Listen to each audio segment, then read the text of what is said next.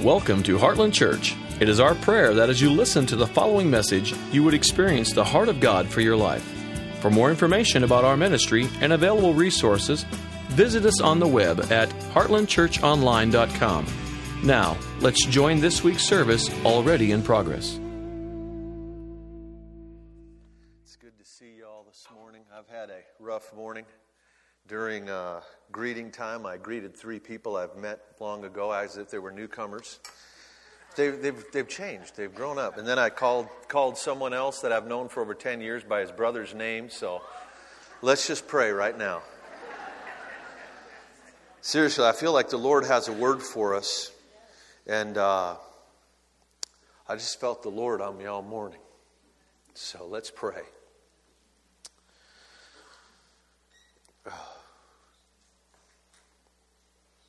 Father, we love you. And Lord, we're hungry for you. Lord, we've come to hear from you this morning. We've not come to listen to men speak. But Lord, we've come to hear your voice through men's voices. So Lord, I ask that you would anoint my vocal cords, anoint my tongue, anoint my mind, and anoint all of our ears to hear, our hearts to receive. In Jesus' name, amen. We've been talking the last few weeks about how God will often allow a personal crisis in order to position us for a national answer. Often God will allow a hardship in our life personally, and we only see to the end of our own boundary lines, and we're in this battle for our own struggles. But in actuality, the battle we're fighting is going to have much wider ramifications than we ever realized. That God will often use the personal battle to create a national solution. And we looked at Samuel in that regards, how Samuel, really his mama, Hannah, it says that God closed her womb. It was the Lord who shut down her womb, kept her from having children. God frustrated a natural process because he was wanting to build intercession to clear some ground before conception so he could use the product of that intercession on a wider scale. And literally, Samuel, the product of this intercession, would become the answer to a national problem. He was God's national solution.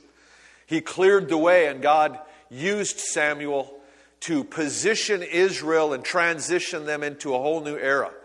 And that's not an isolated situation. God will often allow a personal struggle to position us to be for us to be a bigger answer, or the answer to our prayer to answer a much wider operate in a much wider arena than we're aware of. We think we're just praying for our own personal struggle, and God's moving on a wider scale. Your life matters, and your battles and your stand and what you're going through really does matter in the kingdom of God. And your decisions and the little things will make a difference on a much wider scale than you ever realized. There are people who are in the balances based on your decisions. We need to understand that. It's a sobering thing. Then last week we were looking at Moses and how Moses, God had allowed his people to be taken into slavery, and they were crying out to the Lord. And so then Pharaoh releases an edict that all the sons of Israel would be killed.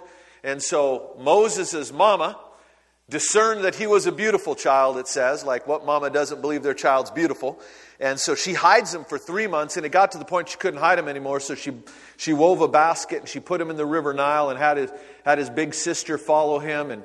And God used that crisis, the very thing that was endangering his life, positioned him in the palace. And so he would be raised in royalty and given the best education that man could know at that time, that hour of human history. And it's interesting how is Josephus, the Jewish historian. It doesn't say this in Scripture, but Josephus tells us that Moses was trained as a general, that he was very successful in many of his ventures. And we don't know how much of that is just Josephus wanting to give a good spin on his countrymen's history or not. But suffice it to say that Moses really was schooled and he was trained in a lot of things. And that he was positioned for greatness. He was being trained to lead. And then God sent him on the backside of the desert for another 40 years. And then he has an encounter with God. And now he is going to be God's answer on the national scale. But what positioned him to be the answer was this crisis that endangered his very existence. And often the thing that is the greatest threat to you will be the catalyst to position you to be who you are really called to be. And so often we're struggling, we're asking for God to deliver us, and we're wondering why God even allowed it, but you don't realize that the very giant you are facing will be the catalyst to bring you onto a platform and position you to be what God really called you to be. David would have never been positioned without a Goliath. It took an enemy to launch him into his destiny. It took a struggle. It took a crisis. In all of these scenarios to position these people. And your crisis is really the school that's going to position you to be what God called you to be. And so that's what we've been talking about. And I'm trying to find a segue into what we're going to talk about today. Because what the Lord's just been speaking to me about is Moses. And how Moses was this man prepared by God. And last week we were talking about how in Exodus chapter 3, at the age of 80, he had 40 years in Egypt being trained and schooled and pampered and living in the lap of luxury. And then because of a decision he made, he was going to single-handedly deliver an Israelite by killing an Egyptian. And it came to the knowledge of Pharaoh, and so he had to hightail it out of there. So now he's another 40 years in the wilderness. So his first 40 was in the palace, his second 40 was in the wilderness, herding sheep. And in the first 40, he was learning how to lead by the world's standards. In the second 40, he was learning to lead sheep. And both would come into play and converge in the final 40, where he's going to lead the children of Israel, a new nation that were the flock of God. And we talked about how what transitioned that. The first transition was because of a mistake. Arrogantly, he murdered an Egyptian. And he thought he was going to do this thing on his own. Now by the time we get to the second transition of his life, at 80, God calls him and Moses said, God, I can't even talk. I'm not the guy. Find someone else. He was ready to do it single-handedly after the first 40. After the second 40, he's saying, Lord, I'm not the guy. And a lot of people will preach from that passage and say, well, see, Moses had a stuttering problem. And God can use stutters, and that's true, God can use stutters, but we don't get that from that passage because Stephen stood before the Sanhedrin just before he was stoned to death, and he said Moses was a man eloquent in speech. Moses was not a man who struggled with his tongue. He wasn't a man that struggled with eloquence. He was a man very gifted in eloquence. It was that Moses' estimation of himself had been reduced. And God said, okay, now I'm ready to use you. And the transition was that Moses was out with the sheep, and all of a sudden he saw off in the distance this bush burning off in the distance. It was a flame. And it says that it caught Moses' eye, and he said in his heart, I must see why this bush burns and is not consumed. He understood this is not natural. This is not how it usually happens. That a bush isn't consumed, but it continues to burn. And we don't know how long that bush was burning. We don't know how many other people saw it. But we know when it caught Moses' eye, there was something in his heart that said, I've got to see what this is. There was a hunger to know. There was a curiosity, at least, and there was this idea that something about this is not natural. And it wasn't until, the text says, that wasn't until Moses turned that God spoke to him and said his name, Moses, Moses. And man, that passage brings the fear of God in my life, because I realized that had Moses not turned to look and step towards it, he could have missed God. That God, it implies that God would not have spoken to Moses had Moses not taken a step towards God. God will light a bush, but it's not until you take the effort and step towards the supernatural. Is there a hunger in your heart that said, I've got to see what this is?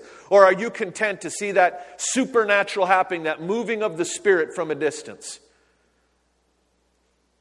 You say, well, Pastor, come on. Anybody that saw that would have gone. No, I'm telling you, I've seen it too many times. I have seen people that there's something happening, the supernatural off in the distance. They've heard about it. They've seen it. They've heard the podcast. They've heard the video. They've seen the videos. There's things that they've become aware of, but they're too busy with what they're doing to make a step towards what God is doing. And I'm telling you, God will start a fire, but He won't call to you until you make a turn towards the fire. It's a matter of our human hunger. Are you hungry enough that you say, if God's moving, I've got to get in on this thing? And I'm telling you, that's one of the reasons that God called Moses, was because of the hunger in his heart. And we see all these years later, Moses has been leading the children of Israel. And he unpacks this thing. God calls him and says, you're going to lead the children of Israel. You go confront the most powerful man on earth and tell him, let this entire nation of slaves, your entire workforce, let them go because they're going to go worship me out in the desert. And Moses is like, God, you don't understand. They don't know me anymore. I've been gone for a long time. How is he going to listen to me? And God said, this will be a sign to you. You'll come back here and worship with the children of Israel. In other words, the sign that this is me is it's going to work. The sign that this really is me is someday you'll be standing here with all the children of Israel. And he's thinking, Lord, I need a little bit more in the interim period. Like when I stand in front of Pharaoh, I need to know that not it's going to work out in the future. I need to know I'll live through this experience before the throne. And so that's when the Lord tells him to throw his staff down and so forth. But in that passage, there's this interesting dynamic. Moses is standing there. He takes a turn and he hears the Lord speak his voice. He says, Moses, Moses. All throughout Scripture, you have this thing of God calling people by name. That drawing of the Spirit. There was something that was awakened in him. He saw it. And when he took a step, God began to call him by name. And as he approached the burning bush, the Lord, who had just been calling him to himself, Moses, Moses, now the Lord says, don't come any closer. And there's that weird tension in the things of God and in our relationship with God. And it really speaks of the two sides of God's character, of God's love, His grace, His mercy. And then that side of Him, His justice, His righteousness. And the fear of the Lord that comes upon us when we see that aspect of His character. And there's this drawing, this invitation, but yet this thing that God's saying, Moses, almost like God saying, Moses, come, don't come any closer, come. And it's like this thing in Moses' heart that he needs to get closer to God. And the Lord's saying, you can't come any closer because the place you are standing is holy ground. Now take off your shoes, Mo. And he stands there and he has this encounter and God calls him. But there's something that has happened in Moses' heart that has ruined him for life because he wants to get closer. And you see this throughout Moses' life. And he really develops an endurance. And I know that's a weird phrase to use, but he develops an endurance to remain in the presence of God. That sounds weird. Why would we need an endurance to remain in God's presence? But there really is an endurance that needs to be established. I remember hearing stories of Smith Wigglesworth. There was a man before his death told about how he had been in a couple of prayer meetings with Smith Wigglesworth. And he had heard for years about how Smith Wigglesworth would come in and pray with pastors before a meeting. And as he began to pray, the glory would begin to come. And one by one, the pastors would just fall to their knees. And then they would literally crawl out of the room because the glory was so intense. They couldn't handle the presence. If you don't know who Smith Wigglesworth is, look him up. The fruit of those times in his presence was amazing. Interestingly enough, people really didn't like him as a person a whole lot in his life.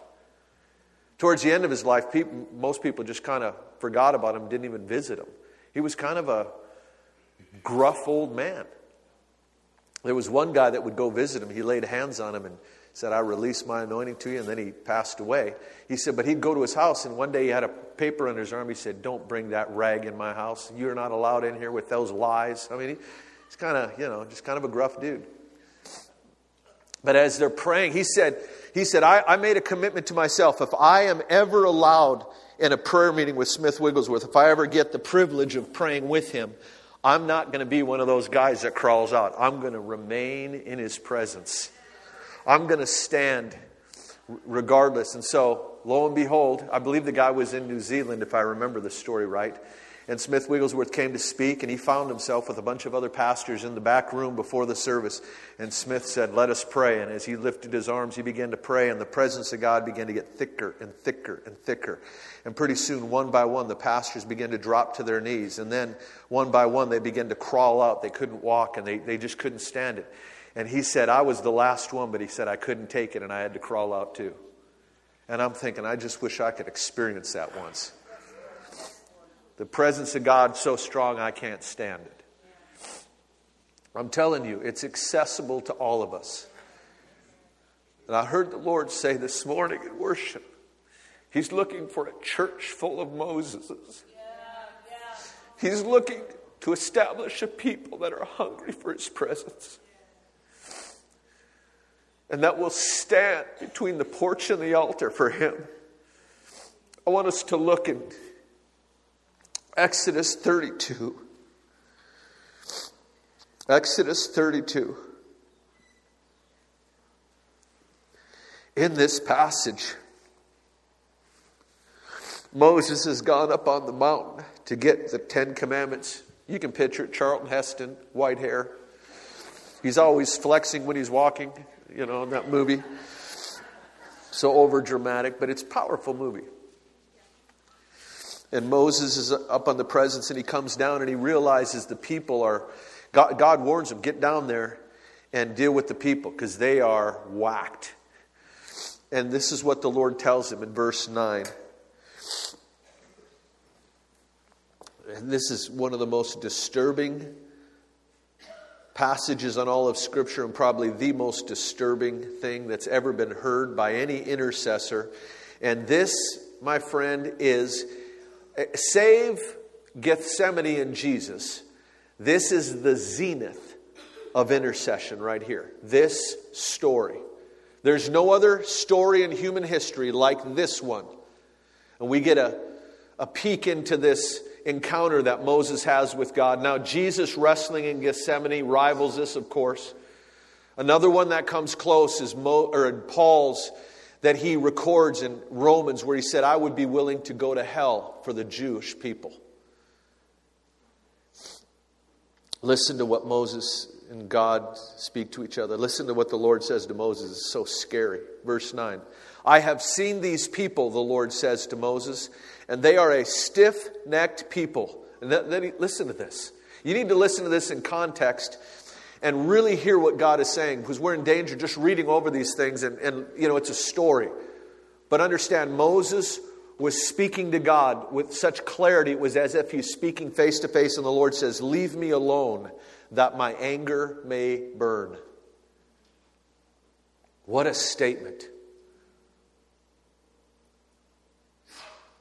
The God who commands us to seek Him. The God who loves when we follow through on that command. The God who we know longs to spend time with us. He longs for a people that are hungry for His presence. And when He finds a man that is hungry for His presence, what does He say to him? Leave me alone. What a frightening thing to hear from God. Leave me alone. And then He tells him why. That my anger may burn. Leave me alone so that my anger may burn against them and that I may destroy them. And then listen to what He says. And then I will make you into a great nation. God had prepared a man all these decades He's past 80 years old now, and he's now the man that God can use in this situation. And so God draws him in to lead the people of Israel. He's having encounters with the Lord. He speaks with the Lord as a man would speak to a friend face to face. And it's not talking about what he saw. It's talking about the clarity with which he communed with the Father. That he says, with other men I speak to them in dreams and visions and complex allegories and parables. And it's like there's a distance. But he said, with Moses I just speak directly to him. I share with him what I want to share. And he hears these words, now leave me alone that my anger may burn. Verse 11, but Moses sought the favor of the Lord. I don't want to get too far in this morning. We've looked at this some years back. But it struck me the first time I read this and saw that phrase for what it really was. I'd been anesthetized by the Ten Commandments and Charlton Heston's rendition and really missed what was going on here. There was an entire nation of people in the balance. And God gave Moses marching orders. He said, leave my presence, and I'm telling you why, so that my anger may burn against an entire nation of people. And Moses, don't worry, because I'll make a great nation out of you. I mean, what a frightening thing, yet what a bestowal of honor that God was placing on Moses, saying, Moses, I like you so much, I want to make a whole nation out of you. But Moses was not taking the bait. He wasn't willing to buy into that. And you can literally make an argument that in one sense, Moses did not obey the Lord here. And the only reason he didn't leave when God said, leave me alone, is because Moses had an intimacy with God that he understood the intentions of his heart. And the Lord was venting his frustration. And make no mistake about it, God would have followed through. If Moses would have got up and walked out in despair, Israel, we would not be speaking about the people of Israel. We would be speaking of the people of Moses. We'd refer to the land of Moses over in Israel. And yeah, it would tie in with, God would have found a way to tie it in with the Abrahamic blessing and all of that. But I'm telling you, this nation was in the balances. But Moses understood there was an intimacy he had with God. So he knew God's true desire. He knew that God's intentions aren't always his desire. There's a difference that not everything that happens is God's will. And there are times where God will release a word of judgment that is not his desire, but it is his intention. And what God is looking for when he releases those words of judgment are people who will side with his heart. And will say, God, I want to side with you because I know you have a higher purpose here. Lord, I know this isn't really what you want. And see, we look at these words of judgment as inevitabilities, but in actuality, they are invitations to partner with him for his higher purposes. And he's looking for someone who will fight for his cause in intercession. And Moses cried out to God, and he touched the heart of God. Listen to what it says. But Moses sought the favor of the Lord. And he said, Lord, why should your anger burn against your people, whom you brought out of Egypt with great power and a mighty hand? Why should the Egyptians say, it is with evil intent that you brought them out and killed them in the mountain and wiped them off the face of the earth? See, he begins to appeal to the character and the reputation of God. He's saying, God, how is this going to look to the peoples of the earth? What is this going to look like? And look at verse 14. He's just 3 verses into his prayer. And verse 14 says, and the Lord relented and did not bring on his people the disaster he had threatened. Moses turned and went down the mountain with the 2 tablets of the covenant in his hand. We won't read through that in chapter 33. In chapter 32, he shatters the tablets that he's made. He was up on the mountain. God was angry, and he was standing as an intercessor between God and the people. And then he went down and he got angry and shattered the tablets. And then he came back up into God's presence. Then the Lord said to Moses, leave this place. Again, he hears the words, but it's no longer Moses, leave the place of intercession. He's saying, leave the place of this temporary transition place of the Exodus. And you and the people you brought out of Egypt, and go up to the land I promised you on oath to Abram, Isaac, and Jacob, and that I will give to your descendants. I will send an angel before you and drive out the Canaanites. Go up to the land flowing with milk and honey. And then he says this, again, a frightening phrase. But I will not go with you, because you are a stiff-necked people, and I might destroy you on the way. God's giving us an insight into how He operates. There is such a thing as proximity to His presence. There are outer court people. There are inner court believers. And there are holy of holy saints. There are people who are content to live in the outer court. There are people who are content to live with the blessing but not the intimacy. But Moses was not one of those people. Let's turn down to verse 12 here. I say turn down, I'm on an iPad. Turn your page over, whatever you have there, verse 12.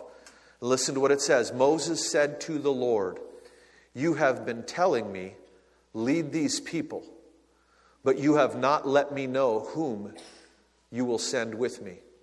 You have said, I know you by name, and you have found favor with me. If you are pleased with me, teach me your ways so that I may know you and continue to find favor with you. Remember that this nation is your people. In essence, he was saying to God, God, you told me you know me by name. Lord, when you called me by name. He said, but you haven't told me the name of the one you're going to send with me. Because the Lord told him, He said, I'm not going to send my presence with you. I'm not going to go with you. But I'll send an angel, and this angel will pave the way. This angel will bring you into your inheritance. We were talking in the school yesterday about how one of the primary, or probably the primary function of angelic ministry.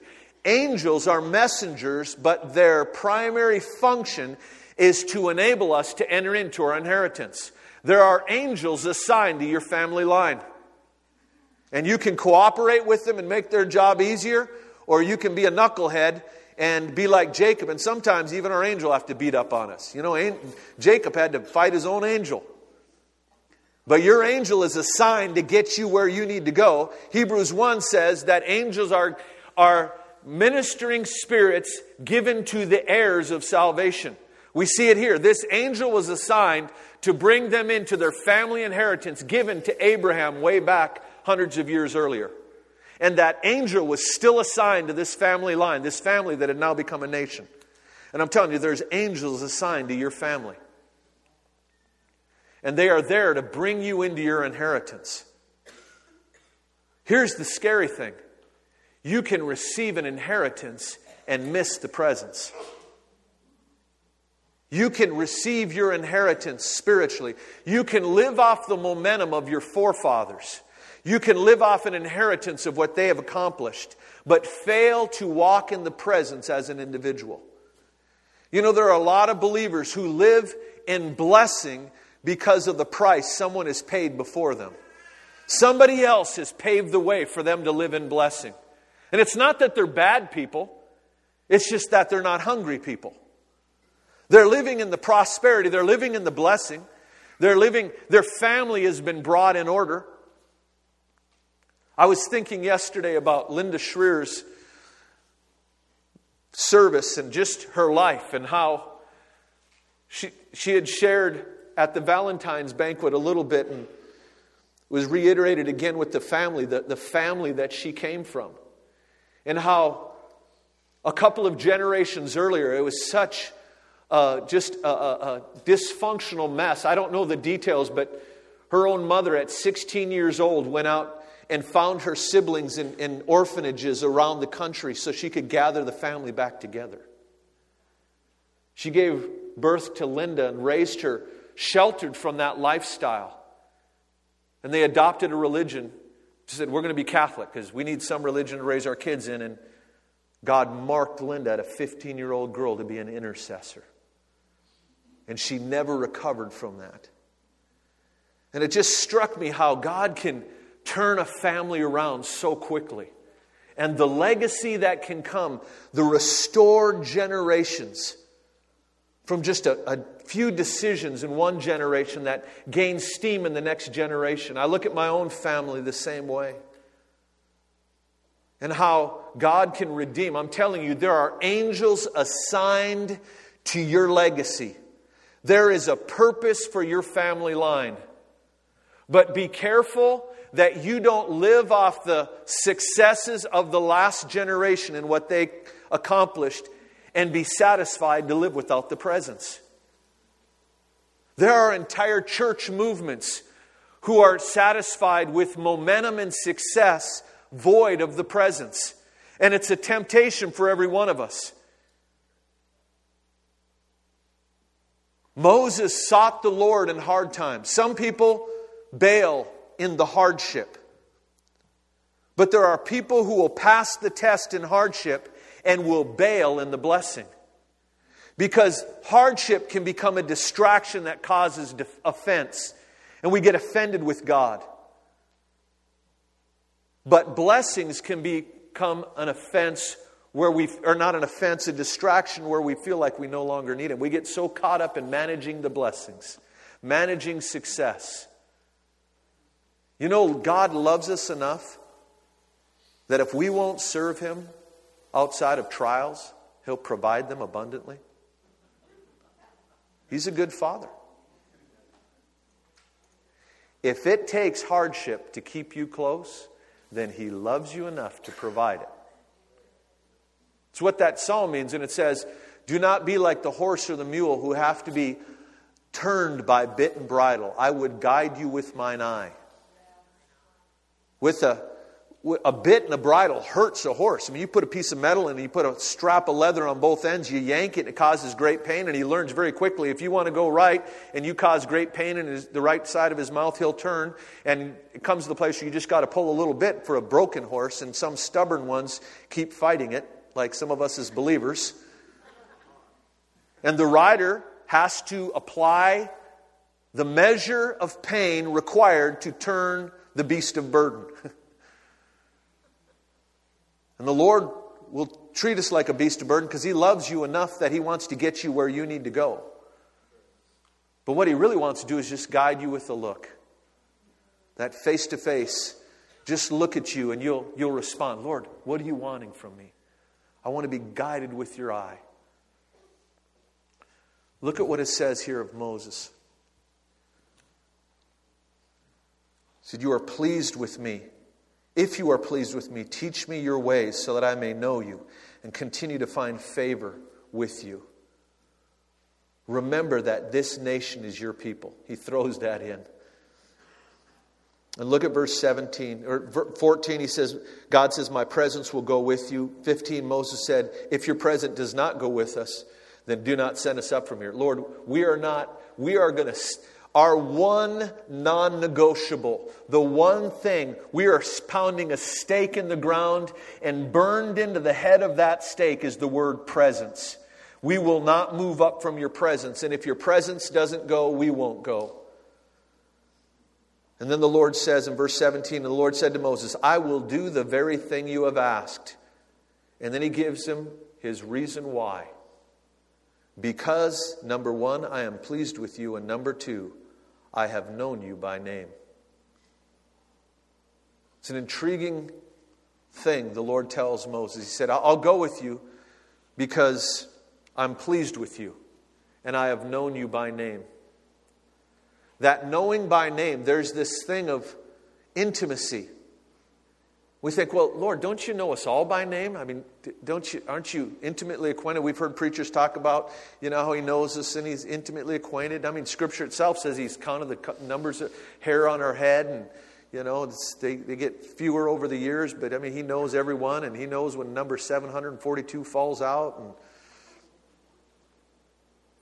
there's something that He's speaking of that is more than just familiarity with the name. Remember when Jesus in Matthew chapter 7 said, on that day, many will say, Lord, did we not do these things in your name? Did we not cast out devils? Did we not prophesy? He has this list of things. Did we not do this in your name? And the Lord will say, depart from me, I never knew you, you workers of iniquity. And workers of iniquity, it literally means someone who stubbornly pursues their own will. They're doing their own thing. He said, depart from me, you workers of iniquity. I never knew you. He's talking about an intimacy. We talk about knowing God, but there's a flip side of this thing of Him knowing us. Have we drawn close to Him so that He knows us? Because that was a criteria, that was a prerequisite for Moses to be the leader that he was called to be. And I'm telling you, the Lord told me this morning, He's looking for a church full of Moseses. He's looking for a people that'll say, God, we want to draw close to you. We want you to know us. We want you to know us by name.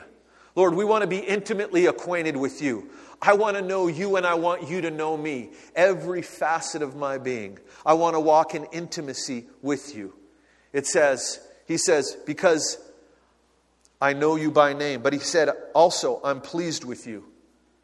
See, it wasn't just this intimacy, but there was a holiness that was involved. There was this sensitivity in Moses' heart that, Lord, I just want to please you. I don't want to grieve you on any count. I want to be sensitive to you. I want to make sure that you're not offended by the things I say, the things I do, the thoughts I have. I want to be sensitive to you. And those two criteria were the catalyst for God to answer His heart cry and to send His presence with the entire nation. And they moved into the promised land. That's what made Him a successful intercessor. Someone who could stand in the gap for a nation. That God had decided He was going to wipe out an entire nation. But one man could change God's mind. Why? Because he pleased Him and he knew Him by name. There was intimacy and there was holiness. There was this hunger and there was this holiness. Hunger without holiness is a dangerous thing. That's why you see again and again throughout Scripture. We see it. This passage right here is one of the primary passages. Because God tells the children of Israel, He said, I'm not going with you because if I did, He said, in no time of all I would kill some of you. That's what He says. I would have to kill some of you. Because the presence without the fear of the Lord is a dangerous thing. And so what God does is He withdraws His presence. He puts us at an outer proximity to His presence. Because if we're not living in holiness, if we're not living with our heart right, if we're discounting things in our life that are displeasing to the Lord has to withdraw in a sense. I remember when I was 16 years old, my father, my earthly father, placed me at a farther proximity to His presence. He kicked me out of the house. He decked me and kicked me out of the house. Because what had happened is, my dad tried to counsel me. He tried to guide me with his eye. I wouldn't put up with it. So he tried a bit and bridle. And I was unmanageable. So it came to the point where either he would tolerate my rebellion or he would kill me. Or, the other alternative, you move out of the house and you're not going to live in my presence. I thank God he chose that one. Because the other two would not have been good. I would have never repented. You know, there's a lot of parents who tolerate rebellion thinking they're being a good parent. I used to tell parents all the time, Teen Challenge, if the prodigal son's father would have given him the MasterCard, he would have never come home. You've got to let them suffer the consequences of their own rebellion. And so there had to be a space put between me and my dad. And that's what caused me to come back to the Lord, all the consequences of that. Because I thought I could handle my own life, and I couldn't, I couldn't even pay my own bills. I couldn't rent anything. I mean, I was a mess. And so it caused me to repent. But it's this principle that here's the principle. Proximity to His presence demands a greater sensitivity to His heart. And if we don't have that sensitivity to His heart, then God has to withdraw and measure. I'm not talking about salvation here. That's a whole other conversation. But what I am talking about is being a person that can carry His presence. And there are people who carry the presence of the Lord to various degrees. There are people who walk closer to Him than others. And it has everything to do with their hunger and their holiness, their intimacy and their sensitivity to what God wants. And it's not a random thing where God says, eeny, meeny, miny, mo. Pun intended, Moses, you know. It's not that God says, I'm going to pick a Moses and not an Aaron. It's that He looks for the posture of the heart. God is no respecter of persons, but make no mistake about it. He is a respecter of heart attitude, heart posture. And He picks based upon our heart posture. And God is looking for those He can bring in closer to Him.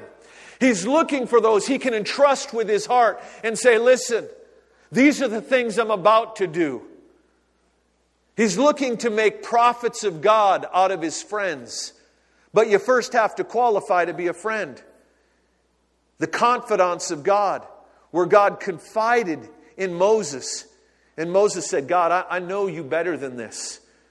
Lord, I know you're about to do this, but I know you're looking for someone who will stand in the gap. Because Moses understood when God said, leave me alone that my anger may burn, God was revealing His heart and saying, the only way my heart can burn in anger is if I'm left alone. But if I have an intercessor that inserts himself in my face and contends with me, then I'm going to have to relent. And that's what I'm looking for. And Moses understood the heart of God. He loved the people of God and he loved God Himself, and he stood as that intercessor. And God's looking for those who will stand in the gap. But we've got to have favor with God. I'm telling you, God is looking to draw us closer. The other passage that we see this, turn very quickly to Malachi chapter 3. Last week, I don't know what you felt in here, those of you that were here, but frankly, I was stunned at what I felt at the end of the service. It took me by surprise. And as I was trying to navigate, just trying to get a beat on what the Lord was saying, I said, let's just go ahead and dismiss. I want to be sensitive. Everybody, if you need to go home. And as soon as I said it, it was like the spirit of prophecy fell on me. And it was directly out of this passage. I wasn't preaching out of this passage. Interestingly enough, following this passage was the first part of my message where I talked about giving. And he follows it with giving. And it just struck me that it was one message and I didn't even know it. But look at verse 1, Malachi chapter 3. I will send my messenger who will prepare the way before me. Then suddenly the Lord you are seeking will come to His temple. The messenger of the covenant whom you desire will come, says the Lord Almighty. And then the very next words, but who can endure the day of His coming? Who can stand when He appears? He will sit as a refiner's fire, a purifier of silver. He will purify the Levites and refine them like gold and silver. Then the Lord will have men who will bring offerings in righteousness, and the offering of Judah and Jerusalem will be acceptable to the Lord, as in the days gone by, as in former years. So I will come to put you on trial. I will quickly testify against the sorcerers, adulterers, perjurers, against those who defraud laborers with their wages, who oppress the widows and the fatherless, and deprive the foreigners among you of justice, but do not fear me, says the Lord. I, the Lord, do not change. Now listen to what he says here. He says, I will send my messenger who will prepare the way before me. Speaking of John the Baptist, then suddenly the Lord you are seeking will come to His temple. He's speaking of Jesus. The messenger of the covenant whom you desire will come. He said, I'm going to send the messenger, and the one that you are seeking, the one whom you desire. He's talking to people who have been seeking the Lord, who have been longing for the Lord to invade their circumstance. They're people that have set their heart in pursuit of God. But after he says, I'm going to answer your prayer. He then says, but who can endure the day of His coming? Who can stand when He arrives? Because He's going to come as a refiner's fire or as a launderer's soap. He says, I'm going to refine them and purify them. And what He's saying is, you're asking for something, but you don't realize what you're asking for. Because what you're wanting is presence, but you're not realizing there's a purity that's going to be demanded when you ask for the presence. Because this is a package deal, and one without the other is a dangerous thing. Purity without presence becomes legalism. Presence without purity becomes dangerous. We see it in an hour of visitation. Disobedience becomes a much more serious matter. We see that with Ananias and Sapphira. That in an hour of visitation, the greater the manifestation of God's presence, the clearer the presentation of truth, the more drastic the measures, the higher the consequences. And so what God will do again and again, not only in Scripture, but all throughout history, the front end of a move of God, the borders of His arrival, when the storm of His presence begins to settle in, the borders of that presence comes in the form of the fear of the Lord and conviction. And God begins to deal with the hearts of His people. Because if we don't respond to the borders, the edges of the storm, when the storm of His presence that we've been so longing for arrives, it's a dangerous thing. And so God comes and first deals with His people. And last week as we were closing, as I had no intention. I mean, I was ready to land it and say, have a good day. And as I'm getting ready to pray, suddenly the Spirit of God came on me, and this is what I heard in my spirit. And I don't know what came out of my mouth because I haven't listened to the podcast. As a matter of fact, we didn't even podcast it. I don't even know what came out, but this is what I heard. I'm coming, and I'm coming quickly.